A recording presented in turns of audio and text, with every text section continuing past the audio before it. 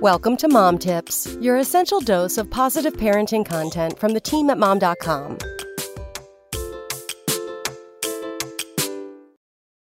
5 outside-of-the-box things to do in Florida with kids.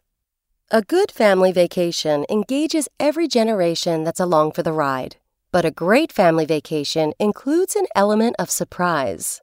Ready to be amazed? Pack up the kids and head to Florida, where out-of-the-box destinations and experiences like these await. Ride a real-life lazy river.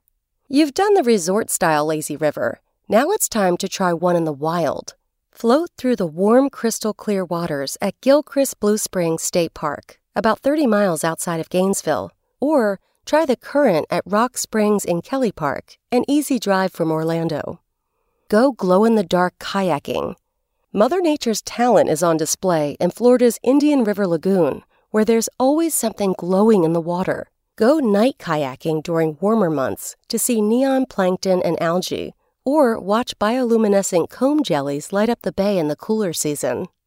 Hunt for scallops.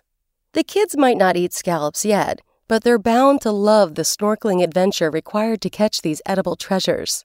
Head to Homosassa, Crystal River, or Steinhatchee on Florida's Nature Coast from July to September to try your luck on the hunt.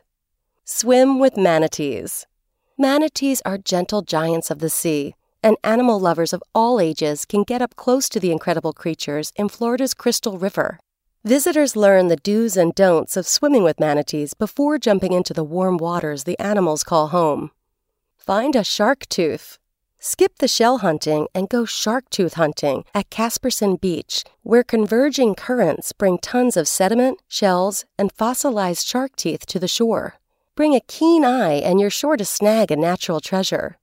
As vacation season approaches, we'll be sharing tips for families about traveling to Florida every Friday in May and June, so don't forget to tune in next week.